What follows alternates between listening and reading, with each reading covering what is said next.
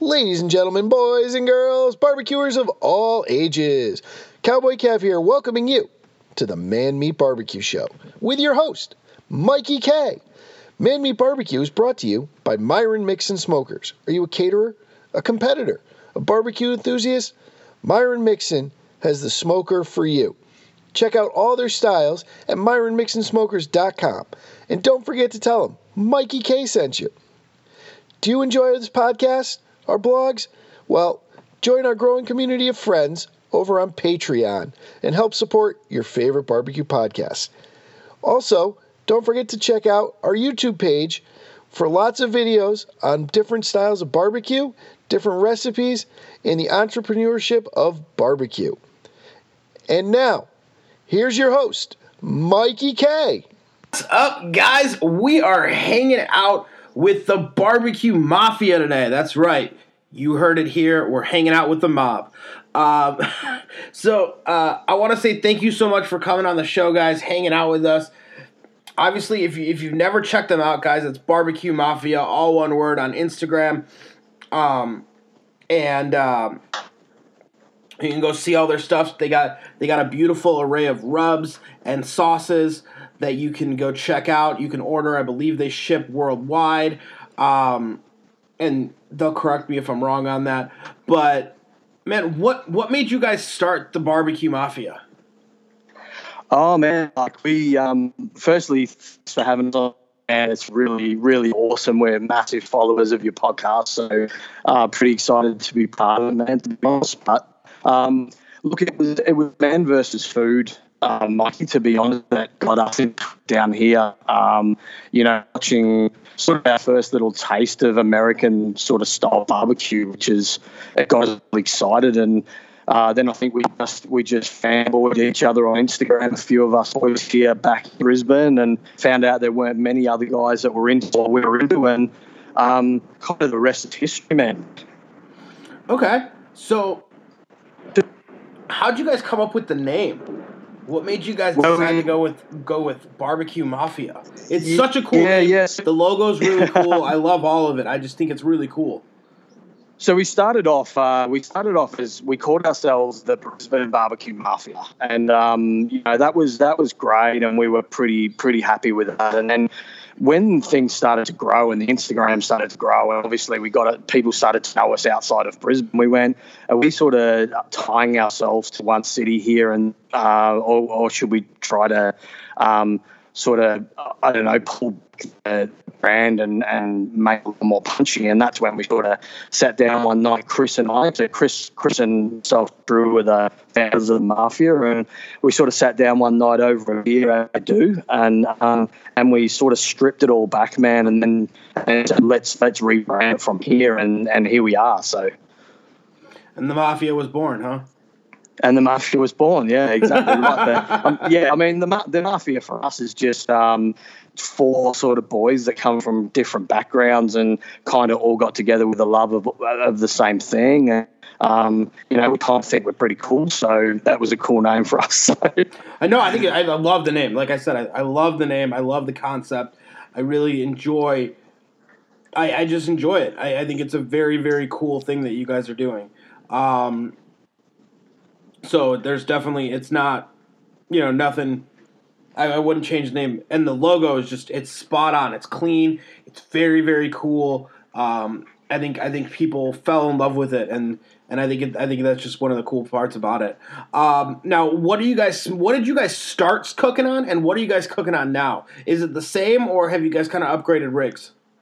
Oh, look, man, we've pretty much come full circle. So we all started on Weber kettles, as we all do. We pinched Dad's Weber kettle and had a bit of a play around on that, and we kind of went through the Pro Q Weber Smoky Mountain phase up to reverse offset smokers due to an amazing guy here in Brisbane called Radar Hill Smokers that started to build what are nearly the best pits in the world, man. This guy was unbelievable. So we got on his train fairly early, and now we have a 36-inch reverse flow on a huge double axle trailer. We've got a 24-inch Radar Hill Man, we've got a lot of smokers in the arsenal, and we all just come back home and smoke on Weber kettles. So we've come the full circle entirely, Mikey. That's fantastic. That's kind of how it is. You know what I mean? You get all these fancy toys, and then you go back to the toy that started it all, right? And it's the easy one. Hey, I really like this toy. Correct. You know, it's like, what do you mean you really like this toy? What about all the other ones? No, I like the other ones, but this is the old faithful. Like I have an old chef's knife it was like one of the first chef's knives I actually bought. It's not a good chef's knife whatsoever. Like, not a very nice chef's knife. Very, very basic. Not great steel. Doesn't keep an edge too well, but sharpens pretty easily. For the most part, it's an okay chef's knife. Wasn't super expensive, right? I've gotten some really nice chef's knives since then. I still love that damn thing. I still it's all faithful, man. I still go back to it. Yep. I don't know what it is.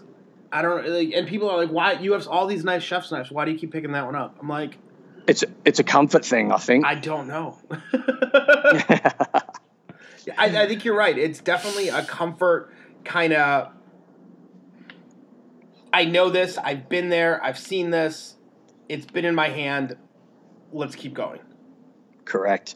I mean, with us as well, Mikey, with smoking on the reverse flow, we try to stay very true to what you guys created over there. And so here in Brisbane, you can go to a pub or a hotel or a bar and get ribs.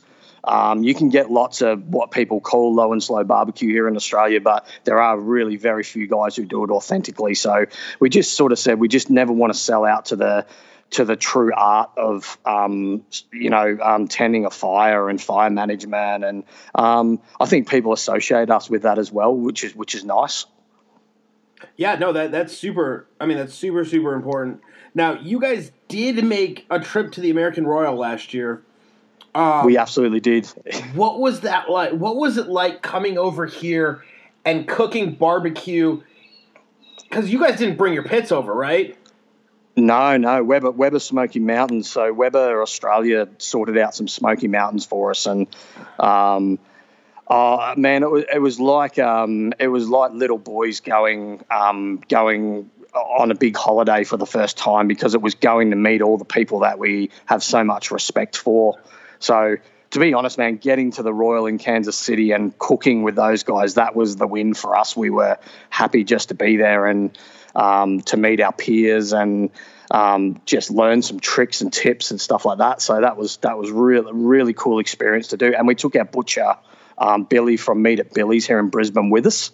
Okay. And man, he's been with us since day one. So as soon as we started to do competition barbecue, we reached out and we found him, and that was his journey into low and slow as well. So to culminate with the Royal. He's giving you those cuts. He's learning, because I'm sure he was probably not used to giving those cuts. He had no clue what it was when he first sort of jumped in with us, so I bet he probably regrets it now. Having dropped about $20,000 or $30,000 on meat for us, but no, he came and he trimmed our brisket at both the Royal competitions. So, what an amazing thing to have him be included in that with us. Okay, I mean, that's awesome, because that's one of those things where it's like you gave it back to all those people that helped you out. And correct. When you guys first started, how many years ago did you guys start cooking? So we were around 2013. So we were one of the real early adopters here in Australia, especially in Brisbane. There were a few guys that we were around the same time as Grant from the Smoking Joint, and those sort of guys. Those crazy dudes. Mate, he's a crazy dude, and some people might think he puts that persona on, but he absolutely does not. That is just him. Grant, or as I believe they call him, Hollywood. Hollywood, yeah. Well, I think he created that name himself. Self-appointed Hollywood. Grant, we're calling you out. I'm sure. I don't know if Grant if he still listens to the show. If you ever really listen to the show, but I love that dude. He's a fantastic human. It was great having him on the show. Being able to talk with him was great. He's a really, really cool dude, and I just think he's super funny, a lot of energy, and I love his energy because that's the most important thing. Like, correct. You can have anybody be crazy, but he just has this energy that really brings you in, and he really does. He makes you feel good and at home, and he's just a good dude.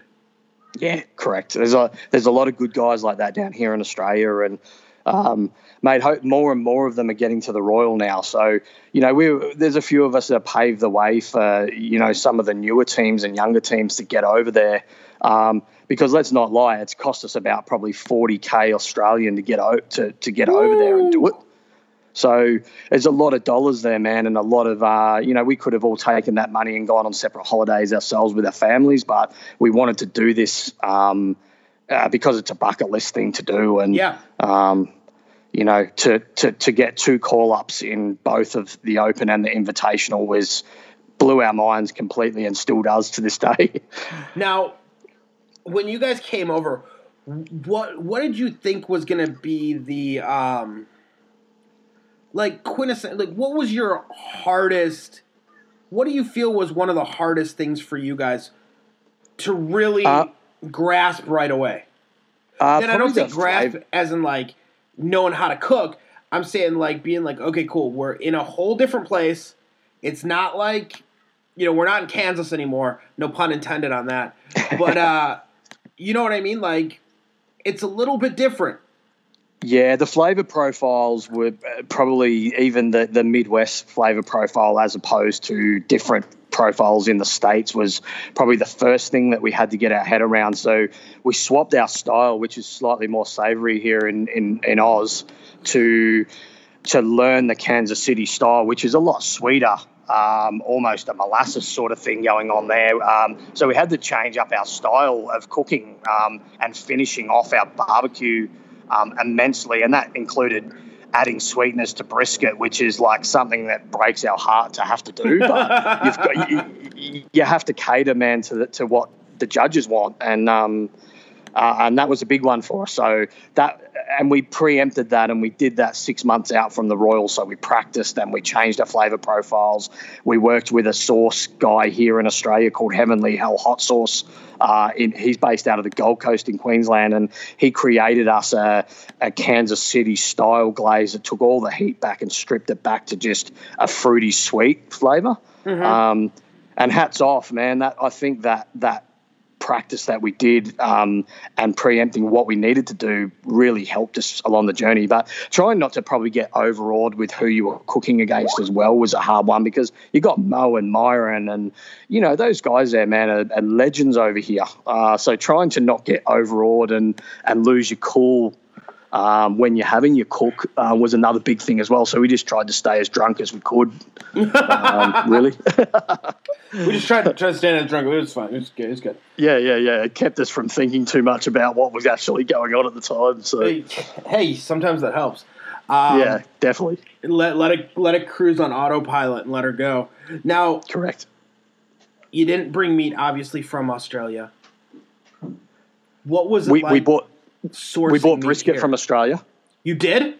Yeah, we so we work with a Wagyu producer here in northern New South Wales, which is about 2 hours from us, and they export to the Asian market. So huge exporters to the Asian market. But we were able to start a relationship a couple of years ago with these guys, where before the Royal we went down and chose briskets from the abattoir. We were there and chose them off the belt. Okay. So that was going to be my next question. That like coming over across seas, guys. That's one of like the hardest things. Is you're not going to your regular meat purveyors because they're not here. Yeah. So so these guys are called Security Foods, and they're based here in Australia. They do a product called Australian Black. So 9+ marble score Wagyu. So absolutely out of control. But The funny story is that we went down there and we picked off the belt. So we were allowed to pick our briskets off the belt. Then we could age them, and then we could take them to the States.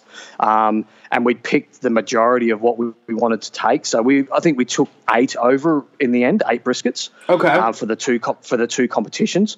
And just as we were about to leave, Billy, our butcher, saw the unicorn brisket from across on another belt, and he pretty much hurdled 3 belts to get to this brisket, and it was heading to Asia, this brisket, and we asked them nicely if we could have that, and that was the brisket that got a 7th place out of almost 500 teams in the Open. So it was a story right through, which was amazing for us. That is one of the coolest stories I've ever heard. Being like, nope, I saw it. I got to get that one. And then it was a unicorn, Mikey. Seriously, like the flat on this thing was like no flat we'd ever seen before. There was nothing else in the whole abattoir that looked like this. It almost had like a spotlight of light down on it. And that was the one, mate. We just protected it with our life from then on, and that was the one we cooked with, and it cooked as well as good as it looked. It just was the spot on brisket. It was the one. Everything else just fell into place. Now, did you guys bring all your meat, or did you just bring your brisket? No, so they don't let you take anything that's got a bone in it. You can't take from Australia over to you guys. So is that true? Yeah, we couldn't take pork ribs. We couldn't take shoulder. We couldn't take chicken. So now, why is that? Do you know? I'm not sure. It's just we've got some funny laws over here. I mean, even domestically inside Australia, you can't take honey from one state to another state. So we are because we're an island, we're quite funny with stuff like that. Okay, but so if it has a bone in it, you can't take it out. And that's an Australia law, not a U.S. importing law? I believe so, because the U.S. send pork ribs and bone in and stuff to New Zealand. So we just can't do it back and forth from here. So we entrusted our meat in Smithfield when we went over there for the majority of the rest of the stuff. Okay. But, mate, the fat levels are so much different. I might be wrong here, but I believe our animals are slaughtered a bit earlier here than they are in the States. So there was a fat level even just inside the chicken skin was different. The pork had a lot more fat than we have here. And but, mate, it was it was like an amusement park, us cooking with your meat over there. It's out of control.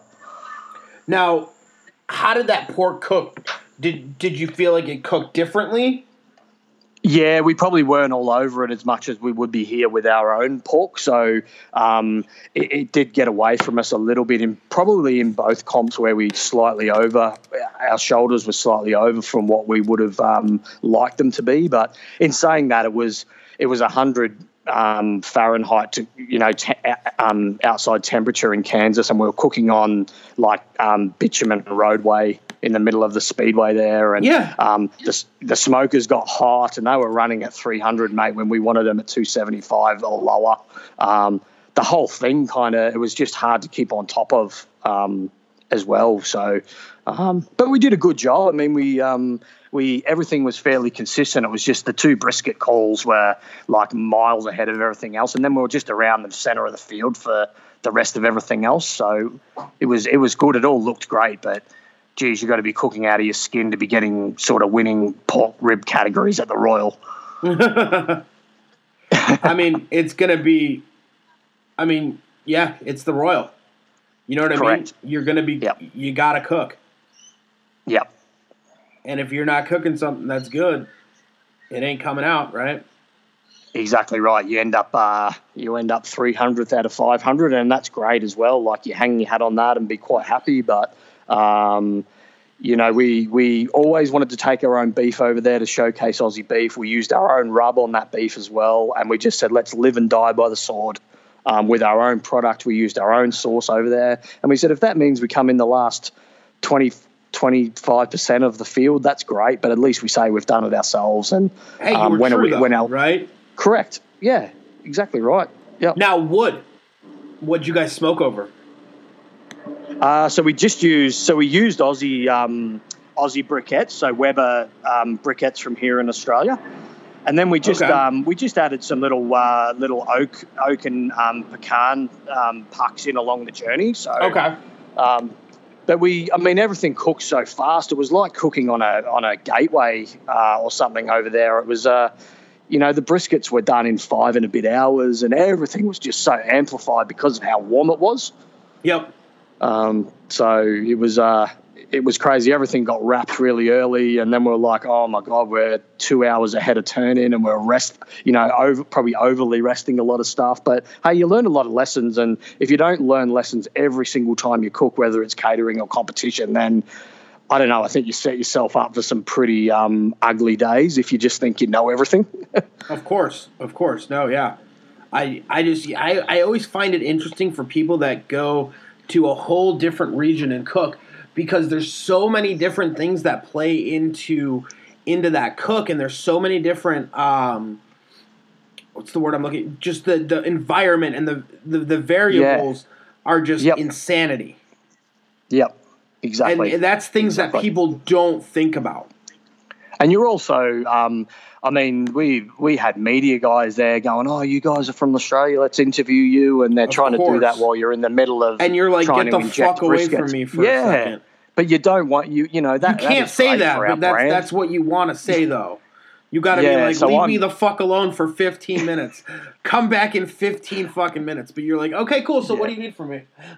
Yeah. So we're pretty lucky. We're pretty lucky in the Mafia that we spread the load a little bit in terms of who does what. So I'm the guy that does a lot of the marketing. I do all our Instagram. I do all the social media. I talk to people like yourselves and do all that sort of stuff. And then one of the other boys is, he says, look, I'll trim. That's my job. I'll inject. I'll do this. I'll do that. So we all try to have a little bit of a specialty that we do within the group, and then we all cook. We can all cook like demons, but it's just we've been able over the years to fall into line, so there's no egos getting on top of each other, or it means we all get along and there's no arguments. And we just have Ryan in our team is kind of like the team captain, and what he says goes. So if we put 3 sets of ribs out on the table and say which one are we going to box, at the end of the day, it comes down to what he says, and we can all have input, but he's the guy who makes the decision. I think if you've got 2 or 3 guys all trying to make a decision on what to box, it's just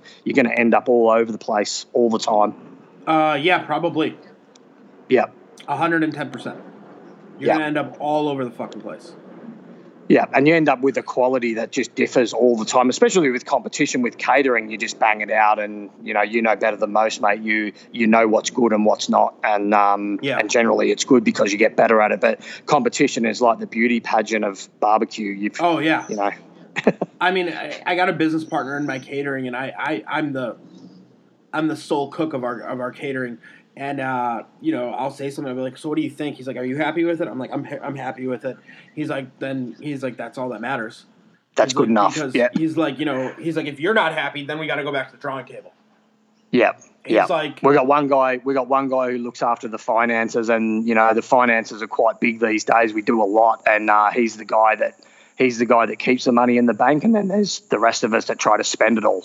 Oh no. Yeah. That's kind of how we are, dude. It's so funny. Like, I'll be like, hey, can I buy this? He's like, no. I'm like, okay, fantastic. and people are like, you ask if you can buy this? I'm like, yeah, I don't make those decisions. Mate, I put together a whole story. I present the whole story to him and try to tell him why we need this and how it's going to benefit him, and I still get told no. Yeah, you know what I mean? But it's like I get the, can I do this? Nope. Okay, cool. And then you got to go back and figure it out, play with some other stuff and do whatever, and then go, hey, can I do this? Nope. Cool. Yeah. It's a good person to have. You need that person in the background that acts like a parent and tells you that that's not the right time to do things. And, absolutely. What have you. And like because it is easy to get very carried away. Our business grew once we started to do our own rubs and sauce and stuff. Our business just grew so quickly that it's easy to get caught up and go, let's go and do this and let's go and travel around the world and blah, blah, blah. But we just tried to take baby steps with the business, bed it in. Nope. He's like, the card's going to decline if you do that fucking thing. Yeah. Let's all get company cars fully branded. And he's like, nope. Nope. No, sir. No. That does not sound official. That doesn't sound like a good idea. Are you sure? Yeah. No. Okay. And one of the things that like people don't understand is when you start making it into a business, you start moving into that realm, yes, there's going to be stuff that you're going to always want to do, but you need that person that's going to tell you no. And that doesn't make it right, doesn't make it wrong that you want to do it or that you're pushing to do it. I mean, I told my business partner, I'm always going to push for it. Exactly. That's your job. Yeah, my job's to tell you I want this. Yeah. Your job and sometimes they say yes, which is fantastic. Like that really, it makes your day when they say yes, and it's easy to get excited. Most of the time, your job is to tell me no. Yeah, we're the color and movement guys, Mikey. We want to show off and all of that. But yeah, at the end of the day, you've got to be sensible, and our business is a big business now, and we all still work full-time jobs, but it's starting to get to the point where that may have to change at some point. Just to be able to give it more focus. Mm-hmm. We've an amazing thing happened last weekend. We entered our Mobster barbecue sauce into the World Hot Sauce Championships over with you guys in Louisiana. Okay. And we just said, let's do that for shits and giggles, kind of like it's not going to do any good or whatever. And hey, we won the best steak sauce in the world. So we just blown away, mate, from a result like that. It just keeps coming up roses for us lately. So we're just got to ride the wave while it's still sort of breaking. So, I mean, you know what? Keep going with it. Keep pushing it. That's all you can really do. Now, you guys obviously, I want to talk a little bit about the rub line and the sauce line. How did that come about? When did you guys decide, you know what, we want to make this into a line? When did you kind of know, like, listen, we have something that people are going to want. How do we make this? Yeah. Look, so Australia's very, we're like your little brother over here. So we're like everything that you guys do. 2 or 3 years later, we want it and we get it over here. And mate, to be honest, in 2013, we were spending $300 to get stuff imported from you guys, and it would consist of 3 rubs and a bottle of sauce for the most part. So this is how expensive. Fucking ridiculous. It was super expensive, but to be able to say, hey, I want a product that you guys are using over there, we watch what you guys did, it was insane. But over here, then from then on, there were guys who started to import brands. So, there's a lot of big brands. I won't go through them all, but all the big. But give us 1 second, guys. We're having a little bit of technical difficulties. So you were saying guys are importing stuff. You guys got tons of the big brands. You don't have to give me too many of the.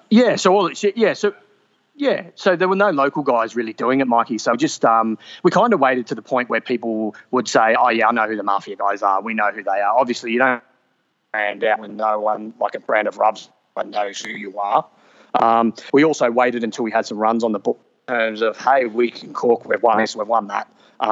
So it was a bit of you've got to earn your stripes before you just go and bring out a line of rubs. So, hey, we just went and we found a manufacturer here in Brisbane, luckily, who wanted to work with us as well. And they'd never done retail before, and we'd never done anything like this before. So without them, we wouldn't have been able to achieve any of it. And now we're to the point where we're doing batches of 6,000 rubs at a time. It's grown so quickly, and not to say we didn't have dramas along the way. We had caking issues, and we had problems with the packaging that we use. But instead of just saying, I give up, let's not do it anymore and let's just try and import another brand, we just stuck with it, and we made sure that when anyone had a problem, we looked after that person. If a stockist had an issue, we replaced, refunded. We just made sure that we made people's pain go away along the journey, which now that we've got the shakers, that's all gone and it's all behind us, and the product's just going gangbusters. Like we're talking about probably 12 or 1,300 sets in the last 2 weeks just here domestically in Australia of the rubs. I mean, that's awesome. Now we're a small market. No, and I think it's amazing. Honestly, I just think I honestly just think it's insane. What Australia's been doing is insanity to me. You guys have really come up so fast in the barbecue game. And I don't know if you guys really realize this as much, but there's a lot of people from here that are watching Australia to see what you guys are doing, and people are trying to mimic that too. Yeah, so I don't think you guys can say that your barbecue game's not strong anymore. You guys are definitely a heavy hitter. Yeah, there's some really talented guys here, man, and I mean the friendships you make as well along the journey. I mean, I was lucky enough last week to catch up here in Australia with Diva Q, Danielle Bennett, and Danielle was, gracious enough in the early days to help us and pass on little tips and bits and pieces, and confidentially, of course. She's fantastic about that. She's a fantastic human. The funny thing is, she actually messaged me. She messages me and she's like, she was on vacation.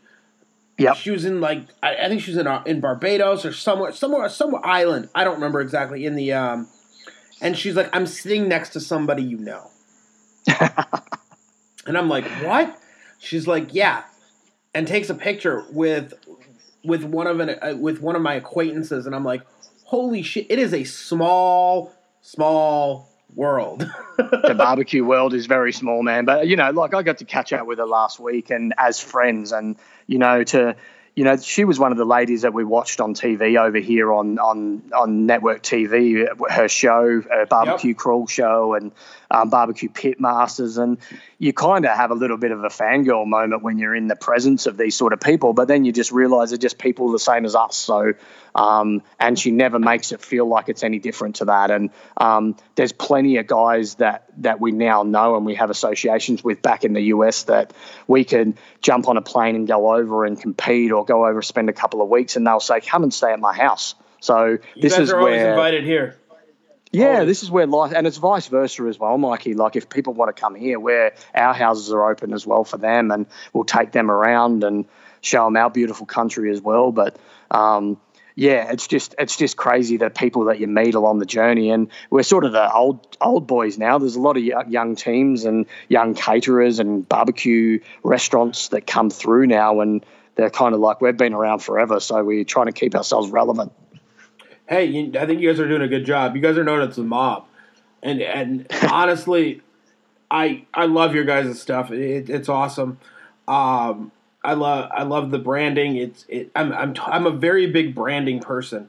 We are as well. Yeah. In the sense that I kind of like break down all brandings and I look at them. I'm like, okay, what do I like about this? What don't I like about it? Blah, blah, blah. You know what I mean? And it's just I love it. You know what I mean?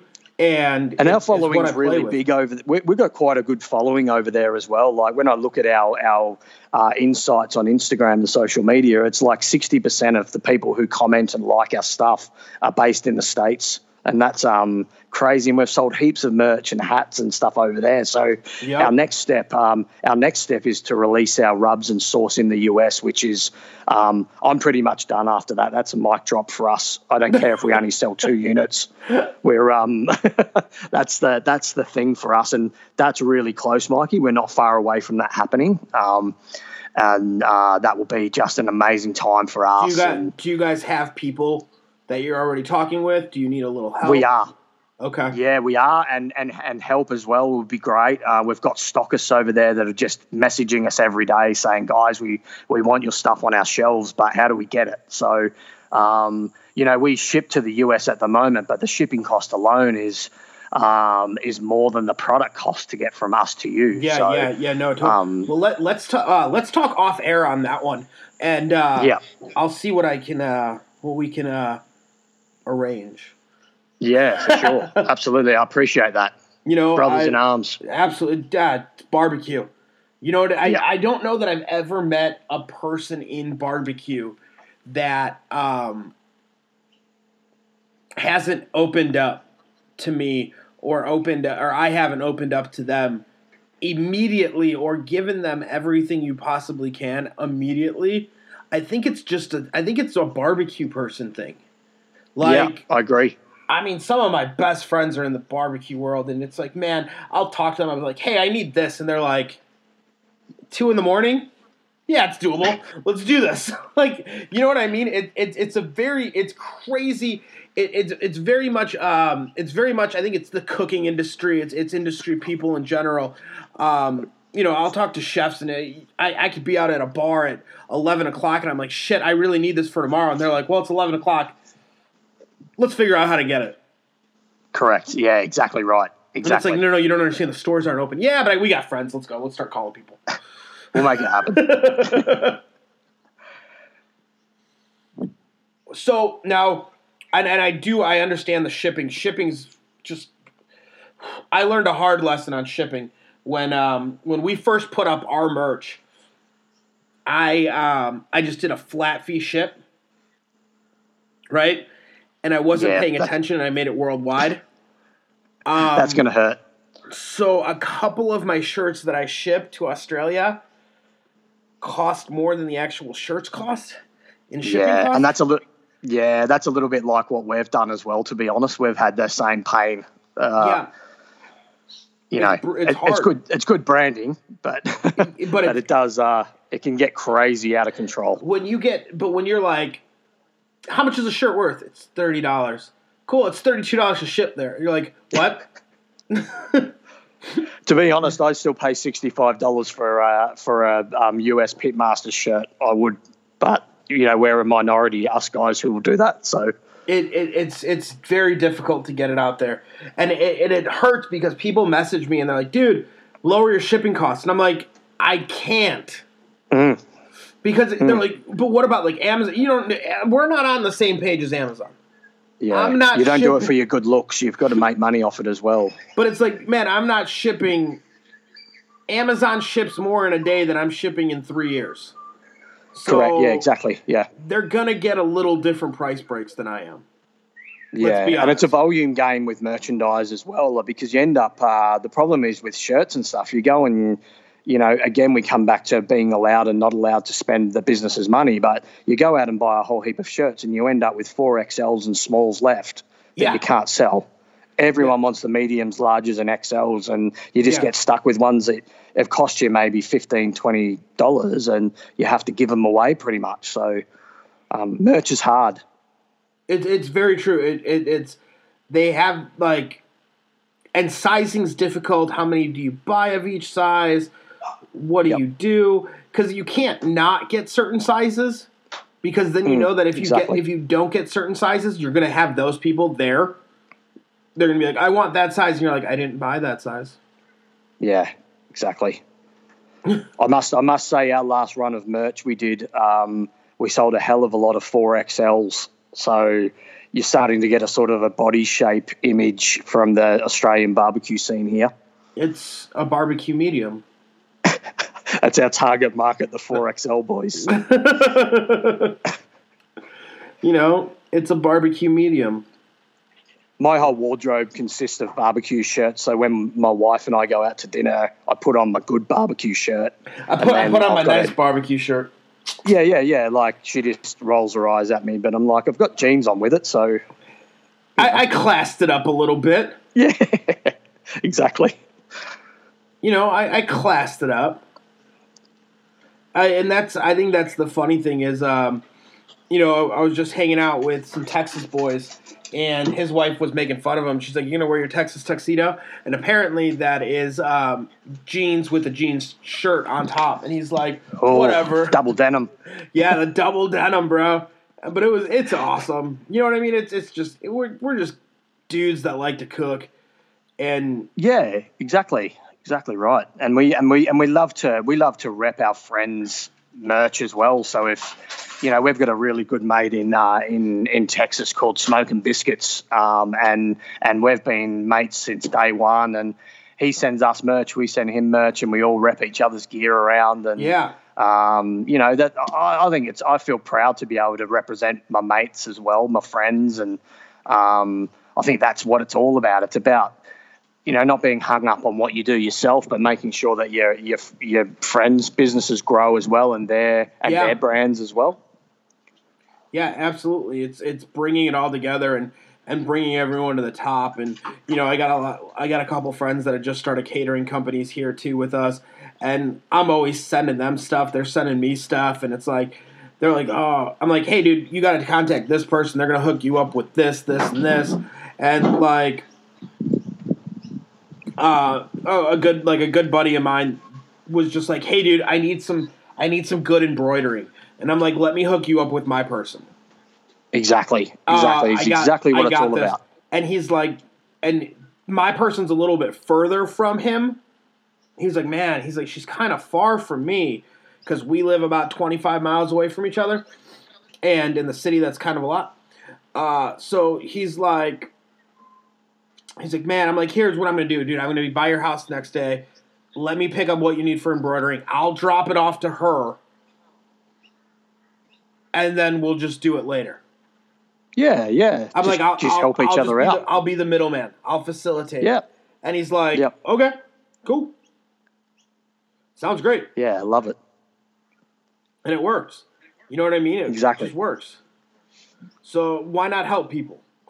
Yeah, I mean, we do a lot of cooking classes. We call them master classes, but we're not masters of our class by any means. We teach people what we know and the way we do things, and we say as part of our cooking classes that we do, once you have done this class with Barbecue Mafia, you can contact us on any of our social media accounts, and we will help you through whatever you need. And there's guys that stand up at our classes that have been 2 and 3 times that say, I can vouch for what Drew says right now because I called him, like you say, at 10 o'clock at night and asked him why this isn't ready or what have I done or what have you, and we help out. And I think for guys who are doing social media trying to grow a brand, you have to interact with people, and if you don't, people just go, these guys are, up themselves, which is an Aussie term, but just full of themselves and all out for themselves. And we've never been about that. And, it's about trying to help people grow their journey, because when we started, there wasn't a lot to look at.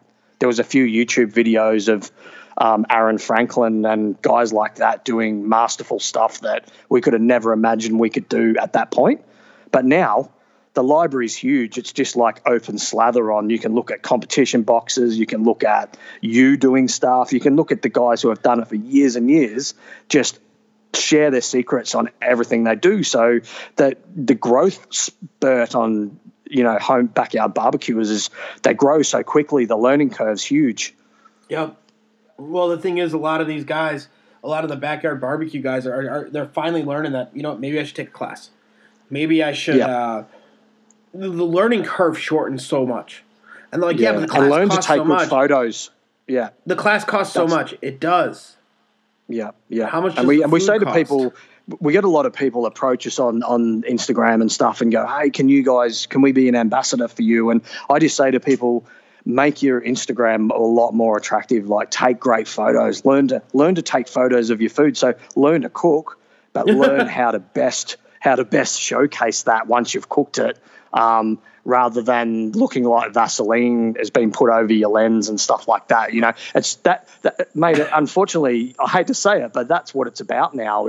If you want to get in with people who are vendors and selling rub and stuff like that, everyone wants their product showcased in the best light. So, well, of course, I mean, Nike doesn't put shit up there. You know what I mean? Like, they just don't do it. Yeah. And then that's what irks me a little bit about the ambassador thing. Is the people that go, I want to be an ambassador. They have 400 followers. And maybe they're better off than I am. Don't get me wrong. I don't care how many followers we got. That's not the point. The point is, just do your own thing. Yeah. Don't reach out to other people. Let them come to you. Yeah, because they will come. Yeah. Exactly. Just go out there and put together good photographs, cook good food, and use your own goddamn images. 100%. I'm 100% with that. And and I know you can look at a photo and you can see if something's been perfectly cooked. If there's slices of brisket laying on a board, you can see the texture through the photo. Yeah, for the most part. And for the most part, you just look at a photo and go, that's really appealing to me. And then you can look at stuff and go, that looks tight, that looks under.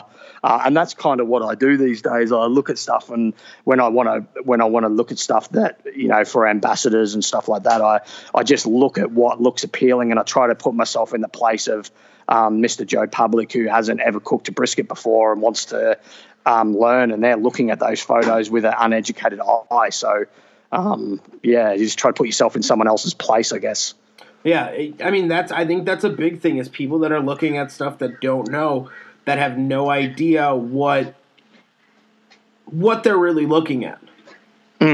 You know, which is why we get the looks burnt, it looks raw, all of that. You know how hard that is. It's hard to be quiet about it. That's for sure. The hardest thing for me is when I get people that are like uneducated about smoked chicken. That's a hard one.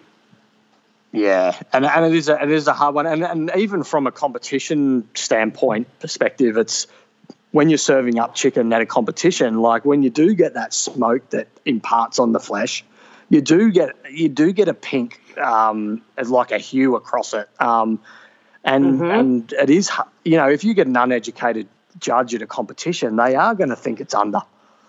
So. Competition, try catering it, and you get phone calls. Exactly. You served us raw chicken, especially if it's on a bone, and it's not raw chicken, not even close. It's a tough, and catering is a hard one. Like it's, you've got so many people to try and impress coming from different backgrounds, and you've got grandmas and mothers and little kids, and mate, I take my hat off to anybody who caters. It's just it's a mug's game.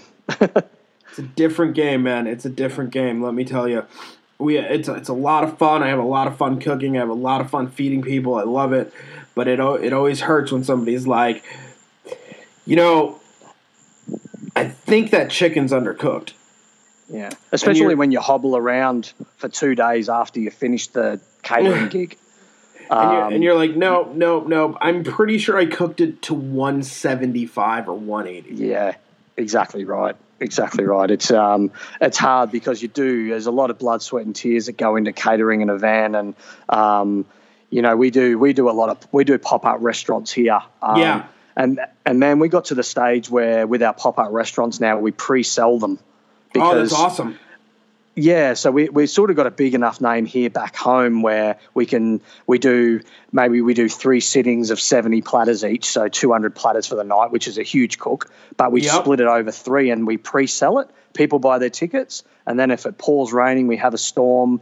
People lose interest on the day. They've got to come because they've got skin in the game. So that's what we do now. That's very hard to do though when you're starting because people don't. They go exactly. I'm going to what am I going to pre-buy a ticket to someone I don't know?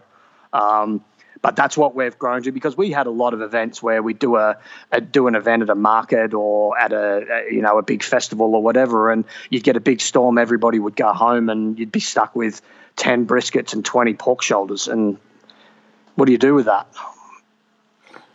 You can cryovac it and freeze it and use it, but it's not like we had a restaurant that was open every day. We weren't going to cook for another 3 or 4 weeks after that. So that's the hard part. Here's the other thing. And we lost a lot of money. Yeah. Are you gonna eat it all? Because I can only eat so much brisket. Oh man, we eat very little barbecue at home, and it's a treat if we have it at home now. It's one of those things where people are like, "Oh, do you eat your own food after you're done cooking?" Usually not. Mainly because I cook so much. You'll have a fruit salad. Yeah, it's like, dude, I cook so much for the catering company and all that stuff. Like, one of our big things is our smoked mac and cheese. People love it. Yeah. I've made so much of it. Like, it doesn't make me want to eat mac and cheese. No, it's so rich. It's so rich barbecue. That's the other thing. Like, if you do have it, you'll have a bite of each. Oh, maybe. Yeah. Just to make sure you're on point like you always are, and you go, yeah, I'm happy with that. And that's pretty much all you'll eat for the whole catering job. Yeah, exactly. And then get home and go, I am absolutely starving. What's happened here? Everyone else got fed and you just go home exhausted. And that's what it's all about. There's a lot of glory associated with watching people cater and do restaurants and pop-ups and stuff like that. And you get inside the inner sanctum of doing it with somebody and go, oh, yeah, it's probably not all it's cracked up to be. You know what it is? You're smelling it all day. You're around it all day. It's almost like eating. Yeah. You look at you use almost all your senses except for your taste. Like I obviously you still I taste a little bit to make sure I'm on point. But besides the real, sitting down for a full meal, that doesn't happen. Plus, you don't have time. Absolutely not. Yeah. When we come to the States, we do. That's the only time we probably eat proper barbecue when we come to the States.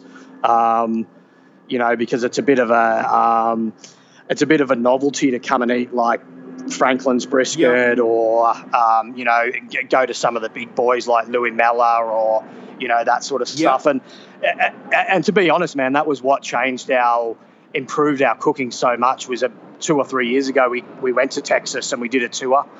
We ate barbecue 10 times in 2 days.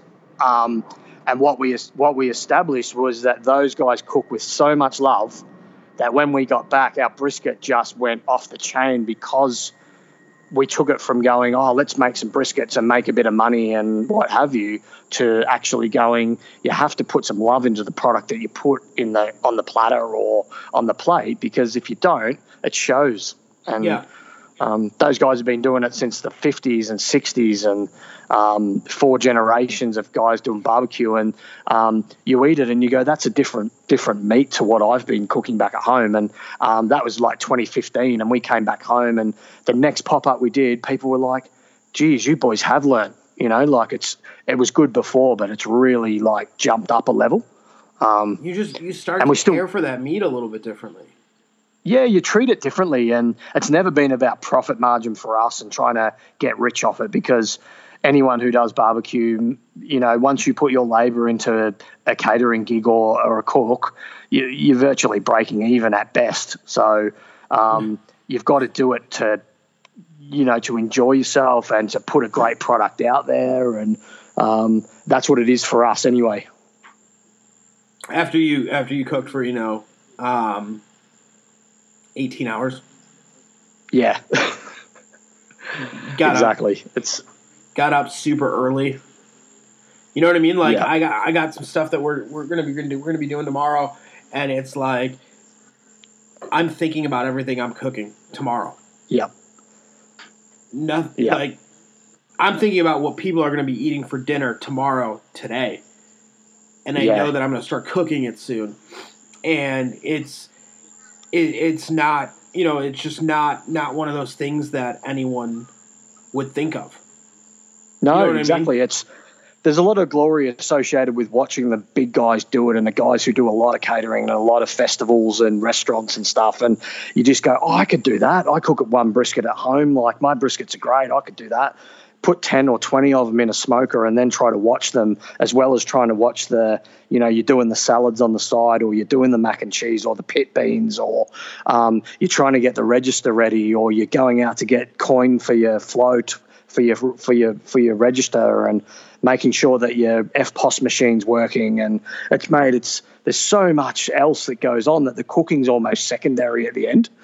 Well, you said it best though when you're like, I cook a good brisket at home. Cool. Put 10 of them on and watch all 10. Like, the people that I was discussing this with a buddy of mine today. It's like, man, people that are like, oh, dude, I cook good ribs. My ribs, but that's awesome. But you cooked 2 slabs of ribs. I want you to cook 15 or 20. Yeah. And watch how 15 or 20 all cook. And it's not that you can't cook a good rib, but each rib cooks a little differently, so you have to make sure that each rib cooks evenly. Good luck. Time pressure is a bitch. Good luck. You get unders and overs, and no time goes quicker in the world than the last 2 hours before service, and that's where we've got to now. Where tell me about that. I wish my work day went that quick. But that you're serving at 6 and you get to 4 o'clock, and then all of a sudden it's like, man, it's service already. What's happened? How did that all happen? So, or you know what the worst is? The worst is the stall. Yeah. I feel like the time in the stall, like you could be cooking and you're everything's going up really, really nicely, everything's going good, and then your brisket stalls or your shoulder stalls, and then you start looking at the time and you're like, am I going to make it?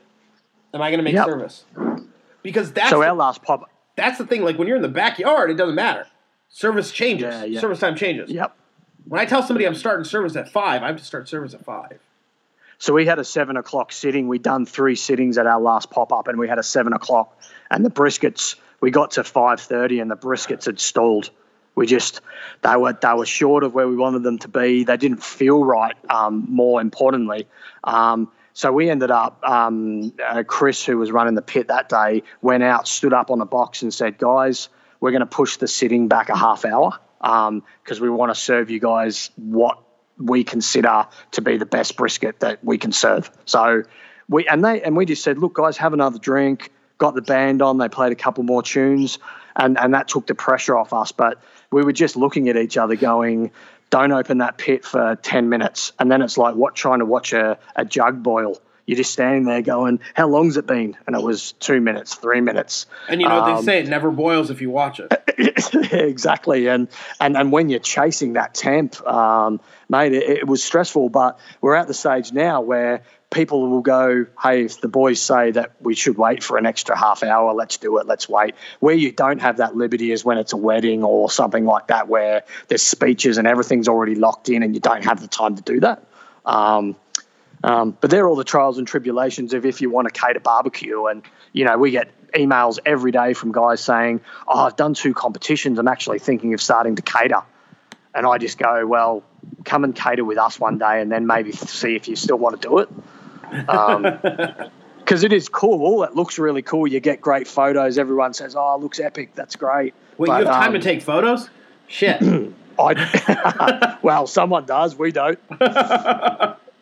I always have good intentions of taking really sexy photos of all our barbecue, but we end up with people who send us photos in the end. Yeah. No, yeah, that's how it is, man. One of our last pop-ups that we did, I was serving and we don't do ticketed. We're still just kind of, some of our events are just served, and then we do beer pairings and stuff like that get ticketed. But Yep. For our main pop-ups, usually they're just, you know, we're just out there serving and just kind of slinging barbecue. And we sold out in 2 hours. We're completely sold out. And someone's like, maybe we should post that on the Facebook. I didn't even think about that. And I'm totally down. I'm a good social media person. I'm all about it. I'm very much on it usually. And at that moment, I just was so wrapped up in making sure service was done and making sure shit was proper that I didn't even think about that. And they were, you need that person. And they were like, "Did you take pictures?" And I was like, "Did I look like I had time to take pictures?" Yeah, I had gloves on the entire time. I had gloves on the entire time, and I'm literally getting tickets thrown at me, being like, "One of everything, one of everything, one of everything, one of everything. Fantastic. Let's do this." And I run the line myself. So when you run the line, you're not lifting your head up, Mikey, pretty much off that line the whole entire 2 hours. It's let's go work. Yeah. And it's like, is there, you know, I'll have like my bottle of water next to me that I'll take a swig of every 30, you know, minutes, that I'm praying to God that I can get a little of a drink in. But otherwise it's just, dude, just go, you know, and it doesn't matter. And the sellout's good sometimes if you can post it, you've had a sellout, because that makes people go, oh, look, next time I'm going to be there first. Yeah. And we had one where it was a really hot day back home here, and it wasn't a pre-sale, so people rocked up. We had probably a quarter of a mile line, and then we ran out. So we had 3 smokers going and we ran out. And then the next day on social media, we got roasted. Guys, people were like, oh, you guys need to do your numbers a bit better next time. And I just contacted them personally and said, it's not an endless. Yeah, it's not just popping up off a conveyor belt out of this smoker. Like, you do get to the point where there's no more. So like that's dude. That's the thing. It's like, hey, I need some more ribs. Fantastic. Give me 5 minutes. Yeah, exactly. Give me 15 minutes. I'll throw some more on the smoker for you. Really? No. Yeah. That's not how it works. And for the most part, you're spending the entire service going, how many have we served? How many have we still got to serve? And how much is in that warming box? Like, have we got enough? How big have our serves been? And it still is a bit like that. It's a juggling act, especially when you've pre-sold.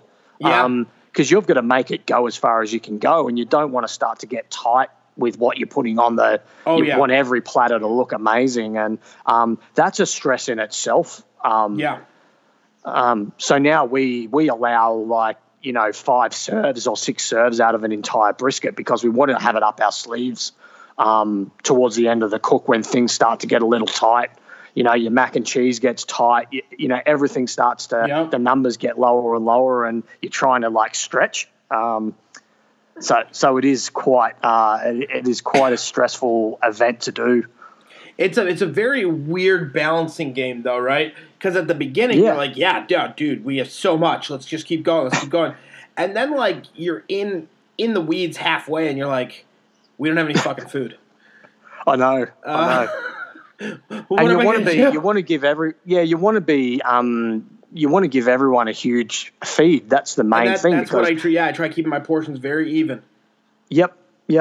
And it does. It becomes a balancing act, and that's why when we do barbecue competitions, it's almost like the least stressful thing you can do, because you're not worrying about numbers. You're cooking some stuff and putting it into a box, and some judges judge it. So now that's the perspective for us. Now we go to a barbecue competition and we sit back and chill for the most part, except if it's the Royal, of course. But because pop-ups are so stressful, everything else seems lesser in comparison.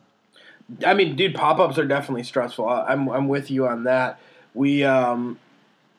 It's just one of those things where you're like, okay, cool. How much food do I have? Did I undercook? Did I overcook? You never want to really overcook.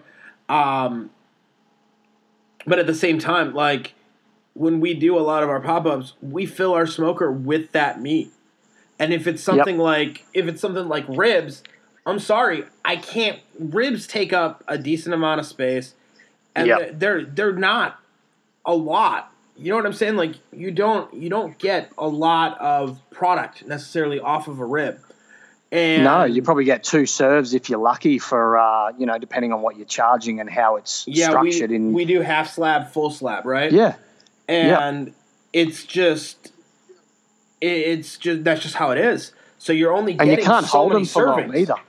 No, holding ribs is not a not an easy feat. You can't hold ribs. You can't hold chicken. That stuff's all really. It's got to be cooked to order pretty much. And your brisket and beef ribs and pork shoulder and stuff. You can.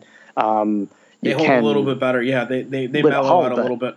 Yeah, as soon as you slice brisket, it oxidizes. So you're trying to slice it at the last second. Yeah.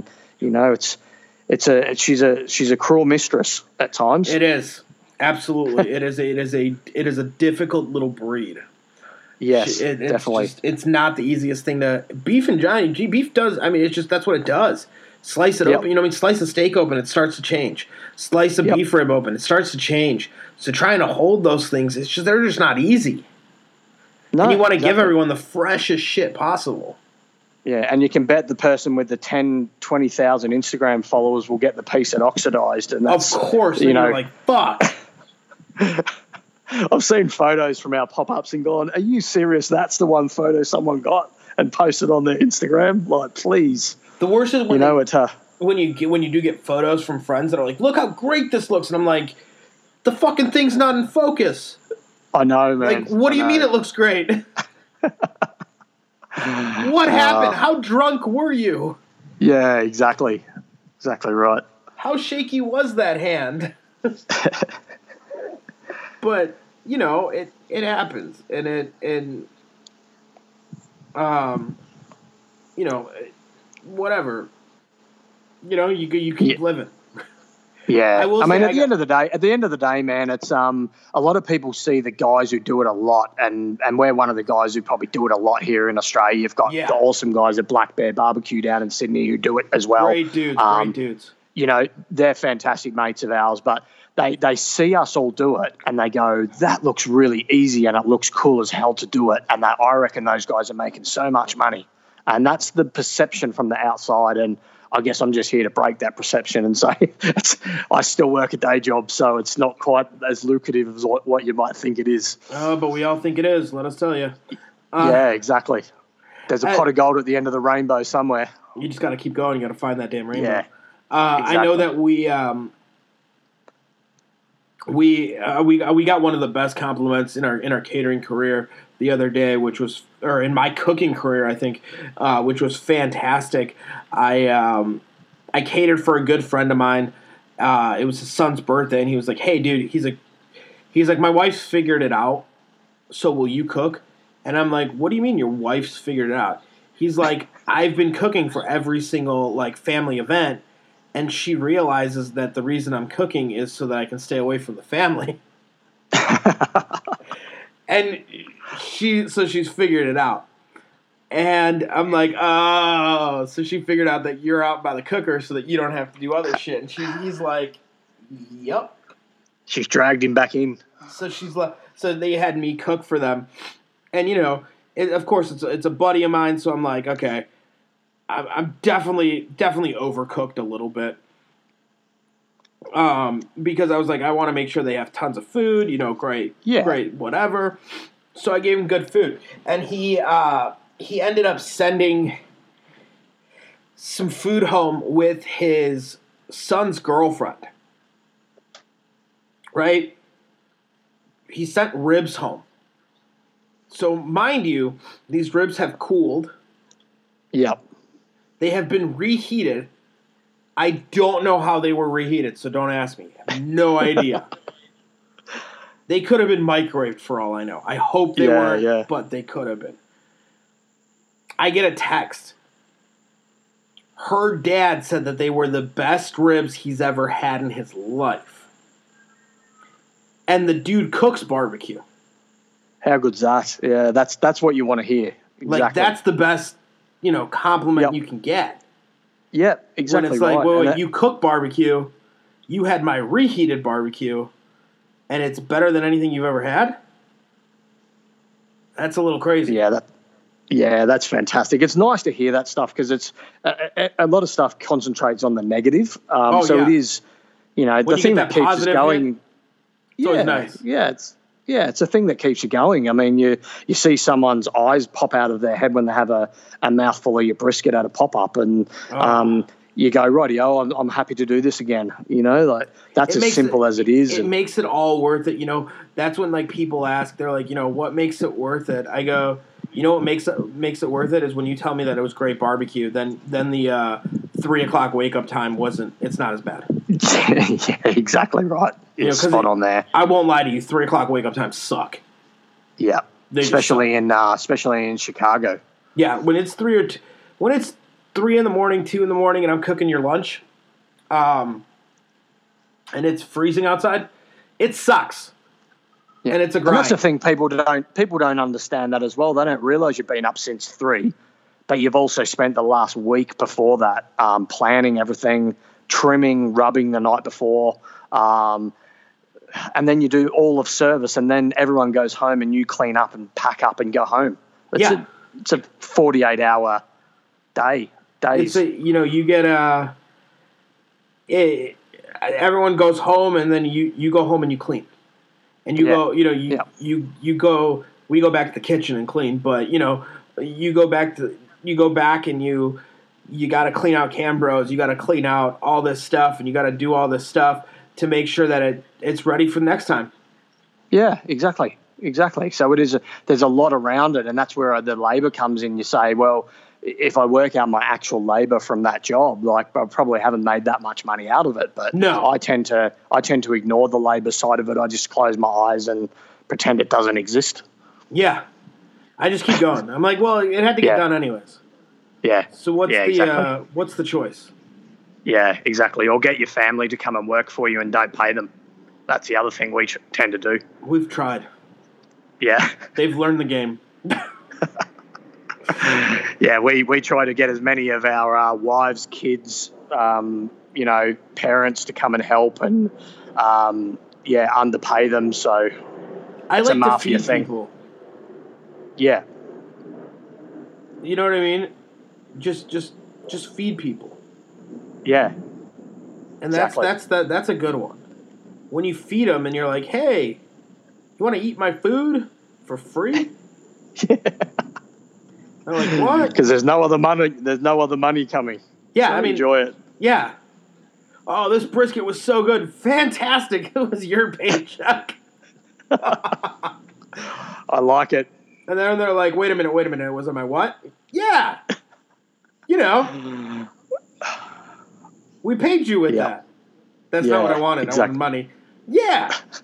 But we paid you just hope you're cool enough that people want to come and cook with you for free. That's the name of the game. We get a lot of guys that say, hey, can we just come and help out? We want to do it one day ourselves, and can we come and help out? And that's great. Come and run the pit for us and just put a piece of ironbark on every 45 minutes for us. You can come and do that, and that's so helpful if someone could come and give you a chop out and do that job for you. And we often get guys who say, yeah, I'll just come and help give you a hand. And then, like you say, just feed them and give them a hat and a shirt and off they go and everyone's happy. You know the funny thing, though, I've had a couple of people that are like, oh, dude, I want to cook with you. And I'm like, oh, awesome, cool. What time are you starting that cook? You know, pit'll go on at 3 a.m. Oh, 3, huh? I just remembered. Yeah, like, I was thinking, like, I could be there around noon. Oh, okay. Yeah, they just want the glory cook. Like, see ya pretty much when we're wrapping everything. You ain't gonna learn shit. Yeah. There's 4 of us in the mafia, so we've learned a way now where 2 will start the early cook. And then those 2 will go home and have a bit of a rest, and then the other guys come in and they'll maybe do service, and the other guys have done their job early in the day. Yep. But you don't have that liberty to be able to do that, but we're lucky that there's 4 of us. Yeah, no, I hate you right now for that. Yeah. That's I understand. We are very lucky to have that. Like tomorrow's job, we're doing a pop-up tomorrow, but we also have 2 catering jobs that we're doing. So wow. I have a runner that we've hired for the day that will go and run and just deliver other stuff. And then I'll just be cooking and, swapping shit and moving it, and that's about it. Logistical nightmare. You know what? I figured it out mostly, I think. Yeah. We've incorporated a couple of different sort of things, facets into our business as well. So sometimes we'll do a whole cut collect. So we cook all day and then people just come and get it straight off the smoker. So whole brisket, half brisket, rack of beef ribs, pork shoulder, and we pre-sell that as well. And that has been super successful for us. That's awesome. So people have parties. There might be a UFC fight on, or there's lots of different things that they may do, and you give them sort of 6 weeks to work it out, and then your parties happen because we're doing a cook. So and they'll come and get it. They've got their own slaw and roll, buns and stuff at home that they'll do their own. So once every few months we'll do that, and man, you don't have service at the end of it. So you just do your cook and you wrap it. And you make sure it's all in butcher's paper, and they take it home. Correct. Put a mafia sticker on the top of it, like they get their own little mafia package. Yep. And off they go home. And those ones are super lucrative for us because we actually can make some money because the labour has decreased so much. So. Yep. But again, you need to get the pre-sales to do it. So to get the pre-sales, you need to go to work. People are looking at your social media. Like you need to have enough people looking at it that are gonna get on and buy something. So it's true. All the sort of back end stuff, and paying for advertising on social media and all of that when you do an event. It's man. There's you're throwing a lot of dice around all the time, as you know. It's always kind of a not a guessing game, but it's definitely you're rolling the dice every time. It's a hope game, that's for sure. You want to hope that the people believe in you as much as you think they do, and it's easy for someone to say, "Oh yeah, I'm going to be there, 100%. I'm going to be there," and they say yes to the event on Facebook, and then they don't turn up because just something happens on the day. I've done it myself. everyone's got the best intentions, but at the last minute that changes. Yep. So, and we've been very lucky to have started growing a very good crowd at our pop-ups. People are starting to follow us. People are telling their friends about us. People are bringing their friends out, which is great. Yep. You need the frequent flyers, man. And that's the thing with our rub and sauce range. Like I went out and, we've got 60 stockists here in Australia and New Zealand that sell our stuff. The easiest sale for me was to go out and originally sell them some product. The hardest sale in the world is the second one. Yep. And that's getting someone to invest enough to go, let's sell it out and get our customers buying it, but B, to get them to reorder. And that's like what you say. You've got to get people to come back to your pop-up, so you need to impress. Yep. That's the hardest part of business, in any business. Yep. And that return patronage. And absolutely. And like you said though, getting somebody to buy, to rebuy, that's one of the hardest things, because it's like, did you like it? Did you like it? Did you like it enough for the price that it was sold at? Yeah. Yes, I did. Exactly. Awesome. Yeah. Yep. So. Yep. And that's the hardest thing from a business owner's point of view, to try to get people to invest and get enough skin in the game with your product that they when someone comes in to buy a steak into a butcher shop, they say, you need this Mafia steak out with that steak. And that's what we want people to do. And we've got a few butchers that do that for us, that upsell our product. And that's them investing in you. That they're investing in their own product as well. And then we give that back to them. We'll get on and we'll say, get to this butcher shop because these guys push our product, and that's how it all works. Instead of, it's easy to just go and dump a whole heap of product into someone and never go back. That's easy to do, but that's about a relationship and working together, and we try to do that with everything we do. We've got ambassadors that we have here in Australia that push our product out on social media. You might have heard of an awesome guy out of Perth in WA called Chamberinos, and if you haven't, get on and check this guy out. It's some of the best barbecue, best home-cooked barbecue in Australia. That's awesome. You heard it here. We never put any pressure on him to post anything for us. We give him product when he wants it, and he repays that in spades. He puts posts on and says, hey, I use Mafia Steakout for this. I use this butcher for this. And, man, it's a mutual respect that we have, like that. We do that with all the guys that we work with. Yeah. I think that's really cool. Yeah, because it's easy, man. It's really, really super easy to endorse someone's product when you don't believe in it. But I think people are starting to catch on that, hey, maybe that guy doesn't believe in that product and it's just all a monetary thing. But, you need people to actually want to sell your product, want to eat your product and do it themselves, and then they're going to push it on their own organically. Yes, very, very much. Yeah. Because if they don't push it organically, it's gonna look fake. It's not gonna, it's not gonna give you what you want. People aren't idiots. They know when something's a sponsored post, and there's so much of that goes on that we don't want people to do that with our product. If you don't like it, don't use it. Don't have to post about it. We're okay with that. It's not everything. Everything's not for everybody. But at the end of the day, if you can get organic growth from your product and your brand, the rest will take care of itself. And that's what we try to do is we're head down, bum up, which is our saying inside the Mafia, is don't worry about what anyone else is doing if they're copying you or doing this or doing that. Just head down, bum up, and let's work hard and do our own job. Yeah, that is a big thing. I mean, I very much agree with you on that. I'm part of the Myron Mixon team, and one of the things that they're very cool with all of us, and it's none of I like the rubs. That's why I'm part of it. I like it. I like the product, and I don't I'll have people send me stuff, or not send me stuff, but ask to send me stuff, and they're like, "Hey, can we send you this?" And you have to promise me a post.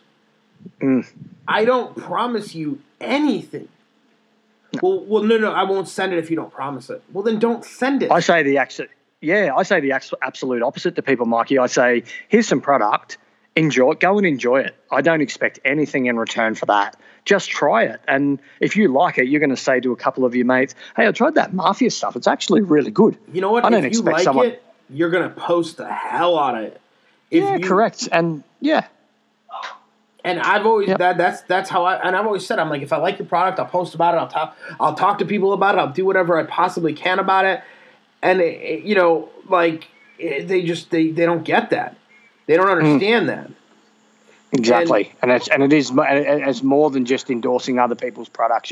You can see the guys that believe in what they do, and what they stand for, and that's a massive respect thing for us. It's a massive tip. Yeah, absolutely. Yeah. Man, I want to say thank you so much for coming on the show, hanging out with us, chatting barbecue, from all the way over in Australia. I kind of like closing out the show with this. If you had to go back to the beginning of your barbecue journey and give yourself 3 tips, what would those 3 tips be? The number one tip, Mikey, is use Costco foil, like Kirkland foil. I gather you guys have that there. We do, yeah. It's hard to get in Australia, but that was probably the number one thing, man, that changed our life, was having a foil that you didn't have to wrap a set of ribs like 38 times to use it. Probably another one is the resting process and how important giving things a good rest is. Yep. When you cook your barbecue, because we are under time pressure with family and stuff at the end of a weekend, and so just make time to give things a rest. Yeah. And learning fire management, like it took us a long time to learn fire management, and that's something at our classes that we try to really help people with, how to not make a fire smolder, how to do this, how to do that. So fire management, Costco foil, and giving your meat a rest. They're the 3 things. Yeah, that sounds fantastic, man. That really does. I think those are 3 very, very important things that people don't really think about at the beginning. Yeah, and thanks for having us too, man. We're massive followers. We listen to every episode. Oh, thank you. We heard Somebody's our boys. listening. Yeah, we heard our boy Zilla's Pit on there on a few episodes back, and we love him. So just thanks for having us, mate. It's really appreciated. Man, I want to say thank you. If you can do me a favor, tell everyone where they can follow you guys' social media and all your guys' journeys. Yeah, so you can follow us on Instagram at Barbecue Mafia. So jump on there, guys. Facebook, Barbecue Mafia AUS. And jump on our website and have a look as well, guys. There's some really cool stuff on there. So yeah, make sure you check out all their stuff. Check out the rubs, the sauces. They have some really cool merchandise. Don't feel shy. Hit that order button. Yeah, absolutely. And we'll see you in the US real soon. Man, dude, thank you. That was fantastic. Thank you, man.